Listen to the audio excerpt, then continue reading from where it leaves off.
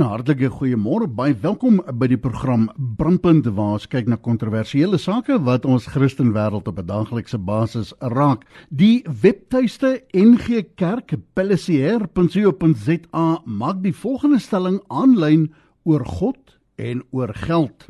Hulle sê ons praat elke dag oor geld, by die werk, by die huis, by vriende, ons lees daaroor, ons luister daarna en ons bly op hoogte met die nuutste nuus oor geld. Maar dan kom ons kerk toe. En ewe skielik is ons ongemaklik oor geld en geldgesprekke. Wanneer ons hoor die kerk praat oor geld, is mense skielik kriewelrig, so asof die kerk nie mag praat oor geld en oor besittings. Die onderwerp waaroor God meer praat in die Bybel as geloof en gebed saam nie. Iemand wat Jesus se uitsprake oor besittings bestudeer het gesê, en ek haal aan, as jou Christenskap nie tot by jou geld uitkom nie, is dit nie Christenskap nie. God is baie duidelik daaroor dat ons geseën is om ander te seën en dat hoe ons leef met ons geld ten nouste 'n saak met God en kerk is. Ons gee nie sodat ons geseën kan word nie. Ons gee omdat ons reeds geseën is. Maak dit sin? 'n Gesonde kerk is veronderstel om gereeld oor geld te praat. 'n Gesonde Christen is veronderstel om geen ongemak hieroor te beleef nie. God wil hê dat ons met groot vrede oor ons besittings saam kan leef en 'n impak op ons wêreld rondom ons kan hê. En tog is die teendeel waar. Hoekom, sou ons vra? Sou die vraag wees, dit bring ongemak, wanneer daar in die kerk oor geld gepraat word? En wat blyk die oplossing te wees? Wel, Brandpunt het gaan ondersoek instel en met 'n gemeenteleier gaan gesels oor die moontlike oplossings. Maar eers hier is 'n paar feite soos verkry van die webwerf ngkerk.co.za. Die kerk se gespesialiseerde barmhartigheidsdienste is vir jaar aan meer as 1,2 miljoen mense gelewer, blyk uit 'n verslag uit die synode. 107 tuistes vir bejaardes word 12.388 bejaardes versorg. 'n verdere 191.765 persone word tuis versorg en deur uitreikprogramme bereik. Van die 58 kinder- en jeugsorgsentrums word 8.777 kwesbare kinders versorg. En 'n bykomende 13.000 kinders in gemeenskappe word deur kinderbeskermingsorganisasies beskerm. Jaarliks word meer as 822.818 individue binne en buite die familieverband gesinssorgdienste aangelewer. En gesamentlike finansiële omset van al die kerklike maatskaplike dienste beloop jaarliks meer as 1,1 miljard rand. Nou ja, ons is terug met ons kerkleiers oor die vraag: hoekom bring praat oor geld in die kerk dan soveel ongemak as die kerk op so wye gebied soveel dienste lewer en hierdie dienste alles geld kos? Moenie weggaan nie, ons is terug met ons respondente net hierna. Nou ja, op die lyn het ek een van die leraars van die Oosterlig Gemeente hier in Pretoria, Dominee Niels Miller, maar hy kan homself aan die woord stel. Niels, 'n hartlike goeiedag. Baie dankie vir die tyd wat jy afgestaan het om met Brandpunt te gesels. Net so in 'n neutedop, soos wat hulle sê, van waar gehassie, wat is jou betrokkenheid by die liggaam van Christus? Baie dankie, wat 'n voorreg het ons vanoggend 'n bietjie kan gesels. Ek het die voorreg om by Pretoria Oosterlig Gemeente as 'n NG gemeente in Pretoria, ek is hier 'n lidmaat of 'n dominee sedert 1992 wat ek hulle ontmoet het as 'n poelieskapelaan. En toe in 2011 het hulle vir my gevra, maar wil ek nie die leier in die gemeente word nie, en dit is waar my ek wou amper sê my direkte intieme betrokkenheid met Oosterlig toe op die ou verhoog het. En toe so in 2017 het Rudolf Botha vir ons sekere konsultasiewerk in die gemeente kom doen. En daar het dit voortgevloei dat hy in 2018 het hy op die ouend oorgeneem by my as die leier in die gemeente. En ja, ek het die voorreg dat ek môre emeriteer. So ek is nou op daai punt waar 'n mens kan terugkyk op dit wat alles in Oosterlig gebeur het. So ek is nou al 'n hele paar jaar in die gemeente. Ek en my vrou, sy's 'n graad R juffrou by Constantia Park Laerskool en ja, 3 kinders en my dogter hulle en al die kleinkinders is in Australië wat vir ons nogal sleg is. Maar dis nie waaroor ons vandag gaan gesels. So baie dankie dat ek so 'n bietjie saam met jou gesels oor dinge wat nogal 'n brandpunt is, glo ek op die oomblik. Nou maar Niels, ons gesels oor God, geld en die kerk. 'n Interessante feit wat nou aan die groot klok gehang is so wat 3 jaar gelede die NG Gemeente Pretoria Oosterlig dan nou weggedoen met erediens kollektes. En nou sê julle ouens, maar dit gaan baie beter met julle finansies. Iets maak net nie hier sin nie. Hoe is dit moontlik? Weet jy, ja, wat enige ding het natuurlik mos nou 'n aanloop. En ek dink 'n ou moet hierdie besluit het nie sommer so uit die lug uit gekom nie. Vir my is dit nogal 'n groot ding dat die NG Kerk word mos nou baie keer gesien, maar dis wat julle praat net oor geld en dan die NG Kerk is mos die ou tong in die kies grappie wat die ouens dan doen. Ja. Wat mense baie versigtig maak om oor geld spesifiek te praat, en ek kan nie genoeg met jou saamstem dat Jesus het baie meer oor geld en gebed gepraat as oor enigiets anders in sy bediening. En wat altyd nog vir my 'n probleem was, maar hoekom kan ons nie oor geld praat nie? So selfs in Oosterlig het ons so 1 keer 'n jaar het ons 'n geloofsoffer gehad hier rondom Augustus maand. Nou toe ek in 2011 by Oosterlig gekom het ek gedink, maar ons moet meer oor geld met mekaar praat.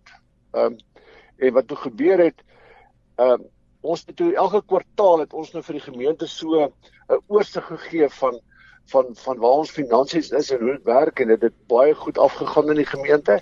En toe Rudolf nou in 2017 saam met my pad begin stap in Oosterlig, toe maak hy die opmerking eendag om te sê, maar jy weet nie, as julle praat elke Sondag van oor geld, en ek het regtig amper my tande ingesluk om te dink, maar hoe is dit moontlik? En toe besef jy dat ons het 'n klomp aksies gehad wat ons nou geloods het deur die jaar. En elkeen van hierdie mense het jy aan die einde van 'n maand het jy nou tyd gegee vir 'n deurkollekte. En dit het letterlik daarop uitgewerk dat jy elke Sondag oor geld praat. En ek dink daardie penny het vir my nogal baie sterk gedrop om te dink, wat kan 'n mens daaraan doen? Ja. Niels, nou hier praat ek nou met jou en jy maak die aanmerking, tong in die kies aanmerking NG. Julle navorsing het bevind dat mense die gepraat oor geld baie negatief beleef by die kerk. Hoekom was dit so? Wat is die terugvoer wat mense gegee het? Was mense bereid om te sê hoekom hulle dan dit negatief belewe in die kerk? Weet jy, ek dink nie ou gaan op 'n forum regtig waar hierdie gesprekke gekry het nie. Dit is baie keer maar so in die wandelgange wat jy opgetel het. Dat mense nie noodwendig weet wat met die geld gebeur wat hulle kerk toe bring. En ek dink uit die aard van die saak is daar sekere aannames gemaak, en die aannames is gemaak, jy weet, die dominee bly in sy eie huis en hy ry met sy eie kar en ek weet nie wat so goed als nie. Wat gemaak het dat as mense nie weet wat met die geld gebeur, wat inkom na die gemeente toe nie, en dan werk jy mos toe met die linkerhand, weet nie wat die regterhand doen nie, en ek dink dit was nogal 'n gevaarlike ding, in die sin van dat ons het nie openlik oor goed gepraat nie. En ek dink die groot skuif het by Oosterlig nog juist daaroor gegaan om te kan sê, maar ons is 'n missionale gemeente vir baie jare al, maar wat beteken missionaliteit? Dit beteken dat jy moet mos nou na buite kan gee, jy moet na buite werk, en ek dink dit het 'n baie groter fokus by die afgelope 3 jaar geword, dat die gemeente begin besef het, maar ons praat natuurlik oor geld, maar ons praat, ek dink, op 'n ander manier oor geld. En daarom toe ons nou 3 jaar gelede die besluit neem, ek self het nog hulle wind gesluk om te dink, ons gaan nie meer kollektes opneem nie, want ons kollektes was omtrent 'n kwart van ons maandelikse inkomste gewees. Maar die groot ding is dat ons vir die lidmaat laat verstaan het, maar jy het 'n aanspreeklikheid, en daar is vir my 'n groot verskil tussen 'n aanspreeklikheid en 'n verantwoordelikheid, want aanspreeklikheid kan jy nie delegeer nie, aanspreeklikheid, the buck stops with me. En in my verhouding met die Here is ek dink persoonlik een van die grootste bekeringsdinge wat moet gebeur is by jou beursie. Want dit is 'n tasbare ding. Dis 'n tasbare ding wat na buite toe gaan. Maar ek wil graag weet wat word met my geld gedoen. En ek dink daarin het Oosterlig die afgelope 3 jaar uitstekend geslaag. Wel, ons het nou gepraat oor die dienste wat gelewer word, die barmhartigheidsdienste, die vertuiste versorging, die bejaardes, die kinderjeugsorgsentrums, kwesbare kinders in die gemeenskap. Is dit 'n kwessie hier gewees van deursigtigheid, juis omdat die gemeentelede nie weet waarheen hierdie rand en sent gaan nie, maar nou is daar tog 'n dien verstande dat wanneer ek gee, moet ek met 'n vrygewige hart gee en wat die ontvanger daarmee maak, is hy verskuldig teenoor die Here. Dit is mos die linkerhand, regterhand begrip. Ja. Is dit wat die ongemak gebring het, omdat mense nie weet waarheen dit gaan nie en maak dit dan saak, dat hulle weet waarheen dit gaan? Ek het nogal so in my binneste die gevoel dat dit maak baie saak. Want as ek weet hoe die geld gespandeer word, dan is daar, ek dink, 'n groter vrymoedigheid by mense om te gee vir dit waar die nood is. Kyk, ons weet mos nou die af van die saak. En ek dink dit was die voorloperwerk wat van 2011 op baie duideliker gekom het, dat mense elke kwartaal duidelik gewys het hoe werk die goed, wat gaan vir die salarisse, wat gaan vir administrasie, maar wat gaan dan binne die bedieninge in. Nou die groot ding wat vir my nog altyd persoonlik 'n probleem was, as ek wil sê 'n probleem, dan sal ek nie sê ek vir my polse daaroor gesny het nie. Maar die punt is jy het in 'n kerklike tradisie groot geword waar kollekte 'n baie groot rol speel. Ja. Maar waar pas jy dit in? Nee, en binne in Oosterlig het ons baie keer gesê, maar kom ons doen dit voor die diens, kom ons doen dit net na die lofprysing, kom ons doen dit net na die preek. Maar wat ons as 'n span baie begin agterkom het, is dat daar's tog 'n ongemak, want jy het 'n verloop van die erediens en dan skielik is daar kollekte en dan is daar nou hierdie stilte en daar was baie maniere wat, en ek trap vreeslik versigtig as ek sê wat ek nou sê, wat jy die kollekte na vore gebring het en die dominee het gebid daaroor of een van die ouderlinge het gebid daaroor, al die dinge was reg, maar die gewerskap om daai geld in die beursie te kry terwyl die kerk aan die gang was, het by ons 'n ongemak veroorsaak, want ons is besig om 'n bepaalde tema of 'n bepaalde rigting in die gemeente te probeer verduidelik. Skielik is daar 'n onderbreking vir die kollekte en ons het baie bewus geword van as jy nou die dag 'n besoeker daar het of jy het iemand wat kerkvreemd is, dan was dit nog 'n handeling wat hulle nie lekker verstaan het. Dis wat ek nou juist vir jou wil vra, want in julle navorsing het julle gesê julle wil hê julle eredienste moet vreemdelingvriendelik wees. En as buitegangers, buitestanders dit dan negatief beleef, as die geld ter sprake kom, dan wou julle weggekom het daarvan af. Mag 'n mens dan vra of dit 'n skriftuurlike beginsel is? Ja, ek dink so. Wat ek bedoel, die manier waarop Jesus oor geld gepraat het, was baie keer baie direk, maar ook baie keer indirek. Dis wat belangrik is. Met ander woorde, en nou wat ons dan begin doen het, is dat sonder om op die dakke te staan en te sê, maar dis wat Oosterlig doen en dis waarmee ons besig is, het ons net sekere goeie begin doen. En ek dink persoonlik dat met COVID-19 wat gekom het, is hierdie ding getoets. Ja. Want en nou ons lidmate is mense wat elke dag skouers skuur met die wêreld en hulle werk met hulle eie finansies ensovoorts. En nou skielik sê ons, maar hoe kan ons as 'n gemeente betrokke raak met die hawelose probleem in die stad? Ja. Waar daar skielik moet huisvesting gegee word vir mense wat op straat is. En ek dink persoonlik, dit het 'n ongelooflike gunstige positiewe reaksie by baie van die lidmate gewys. Ja, maar skep dit nie 'n atmosfeer, Niels, van okay, ek gooi geld op my probleem, dis nie my probleem nie, nou kan ek geld gee en dit is Niels Miller en Rudolf Botha se probleem. Julle gaan sorg vir die haweloses, julle gaan sorg vir die wese, die weduwee, julle versorg die ou mense en ek gooi geld op my probleem en ek stap weg. Skep dit nou nie weer 'n ander atmosfeer nie? Nee, ek dink nie so nie. Wat verskriklik interessant was, is dat terwyl die haweloses nou by ons in die gemeente was, het lidmate kos aangedra, het lidmate klere gebring, het lidmate, skielik was daar 'n bewuswording van, ons moet iets doen. So dit gaan nie net oor 'n koue rand en sent wat in die bordjie val nie. Dit gaan oor 'n betrokkenheid. Ons het betrokke geraak by kleuterskole, ons het betrokke geraak by 'n huis van veiligheid. Maar die belangrike ding is dat lidmate daarbey betrokke geraak. En daarmee saam het hierdie fondsie eenvoudig net op 'n onverklaarbare manier sê ek, het dit meer geword. En daarom wat ons beleef het, en ek onthou in 'n gesprek wat ek met Dirkie van der Spy gehad het ergens verlede jaar, juis oor die COVID situasie, het ek dit vir hom genoem, gesê, maar wie ons staan verstom, en ons is in 'n groot dankbaarheid en 'n groot afhanklikheid voor die Here, want ons weet dit is hy wat deur sy gees hierdie goed laat gebeur. Ja. Het ons finansies nie minder geword nie, ons het intussen ons het eintlik meer geld begin kry, want ons was besig om spesifieke goed aan te spreek wat mense se harte raak. Maar jy moes die Here vertroue daarvoor, Niels, nee. Het die inkomste daai eerste 2 maande, dit moes 'n wesenlike verskil. Ek meen julle deurkollekte, jy het melding gemaak van 1/4 van die inkomste en skielik is daar nie meer kollekte in die banke nie, skielik is daar nie meer kollekte by die deur nie. Verseker moes dit op die boeke gereflekteer het en baie benoudheid gebring het.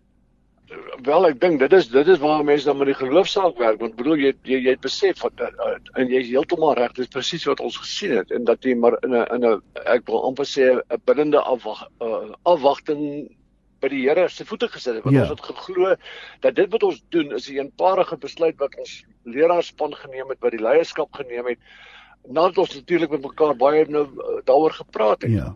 En toe kom die draaipunt wat op die ou end sê, maar wie wat ek dink nie ons moet dink dat die kerk mag nie oor geld praat nie.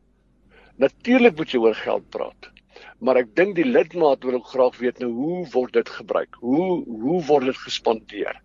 En daardie openheid beleef ek op die oomblik in die gemeente en daarom toe ons in die begin van 2021 kom, het ons 'n oproep op die gemeente gemaak om te sê maar ons wil graag ten minste R1 miljoen bo ons begroting wil ons graag spandeer juis rondom projekte en goeder wat ons wil loods. Ja. En die eerste 2 maande het ons reeds oor R500,000 ingekry. Wat weer 'n keer vir jou sê, nommer 1 dat die gemeente, dink ek, vertrou die leierskap met die fondse oor hoe dit gehanteer word. Maar hierdie fondse moet nog steeds van elders afkom. Wat het jy nou anders te gedoen? Het julle byvoorbeeld gesê die bydrae word nou elektronies maandeliks oorbetaal of wat het julle anders te gedoen? Ons het dit is natuurlik dit. Jy weet 'n mens raak so gewoond aan dat jy vergeet presies wat is die klein fynere ding. Ons het gevra dat hulle dit elektronies sal doen. En wat nou interessant is, dit is presies wat mense begin doen het en ons ook vir mense geleentheid gegee wat daar's van ons ouer gardes wat sê nee, maar ek wil graag nog steeds my kollekte bring. Ons het nie vir hulle gesê jy mag dit nie meer bring nie, maar ons gaan dit nie meer opneem in die erediens nie. So ons gasvryheidsbediening help sulke mense om wat daar in ons portale is daar 'n plek waar hulle 'n koevertjie of geld kan ingooi as hulle wil, maar dit het absoluut die uitsondering begin raak. So ons mense is by 'n ding waar hulle met 'n EFT doen hulle hierdie oorbetaling en ek dink tog op 'n manier dat jy dit elke maand doen. Gee vir jou ook in jou eie spiritualiteit 'n geleentheid waar jy by die Here staan en met hom sekere goeders deurpraat. So dit is hoe ons grootste deel van ons inkomste kom op die oomblik op die manier na Oosterlig. Ons voer juis hierdie gesprek met jou om dan aan ander gemeentes ook miskien te kan raad gee en sê hier is dalk 'n formule wat werk, hier is dalk iets vir die pad vorentoe wat werk, maar jou mede-kollega is op rekord, Rudolf is op rekord dat hy gesê het in julle gemeente wanneer daar oor bydae gepraat moet word, praat julle nie spesifiek oor geld nie, maar julle praat oor disippelskap. En wat sou die terugvoer wees wat julle dan van die lidmate kry? Is daar nog steeds mense wat skuldig voel of is die woordkeuse net anderste en die skuldig voel val nou weg? Dit vir my is dit 'n bietjie moeiliker vraag om so net so die heup te antwoord. Maar Rudolf, ek quote hom 100% want dit is wat ons sê. Disippelskap gaan ook oor my verantwoordelikheid. Dit gaan oor my navolging van Christus. Dit gaan oor jou naaste. Dit gaan oor jou mens wat nie het nie. En daarin was Jesus die uitnemende voorbeeld geweest. So natuurlik as ons met ons disippelskap programme hardloop, dan kweek jy 'n bewuswording van dat, jy weet, ek gaan 'n simpel ding sê, die kerk se ligte brand, ons is nou die afgelope ruk so op die multimedia gevestig, maar dit val nie uit die lug uit nie. Dit is dinge wat jy moet doen sodat jy by mense kan uitkom en mense begin verstaan dit. Ek dink ons lidmate van Oosterlig, volgens my, Ja. en ek dink dit wat ons span beleef, het 'n groter waardering vir die manier waarop hierdie goed basies gebeur, want ons praat juist dan nie oor geld nie. So as Rudolf nou die oproep gemaak het van wat ons graag na buite toe wil spandeer, was dit 'n ding wat ons geloods het, maar nou vertrou ons die Here verder daarmee. En wat ons sê, dit beteken nie dat mense een keer daaroor praat en glad nie weer daaroor praat, Ja, maar die keer wat ons oor finansies praat, dan dink ek praat ons op 'n ander manier.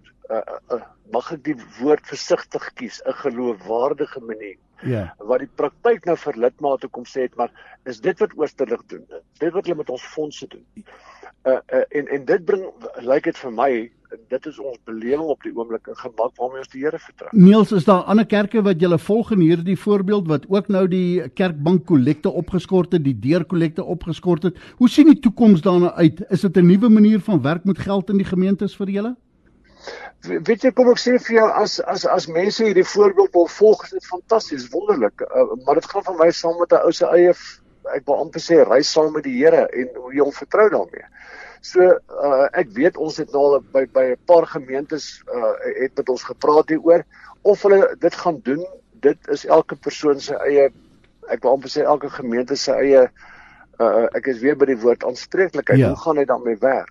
Jy praat van deursigtigheid in die gemeente, hulle wil weet, waarheen gaan die geld, wat doen julle daarmee?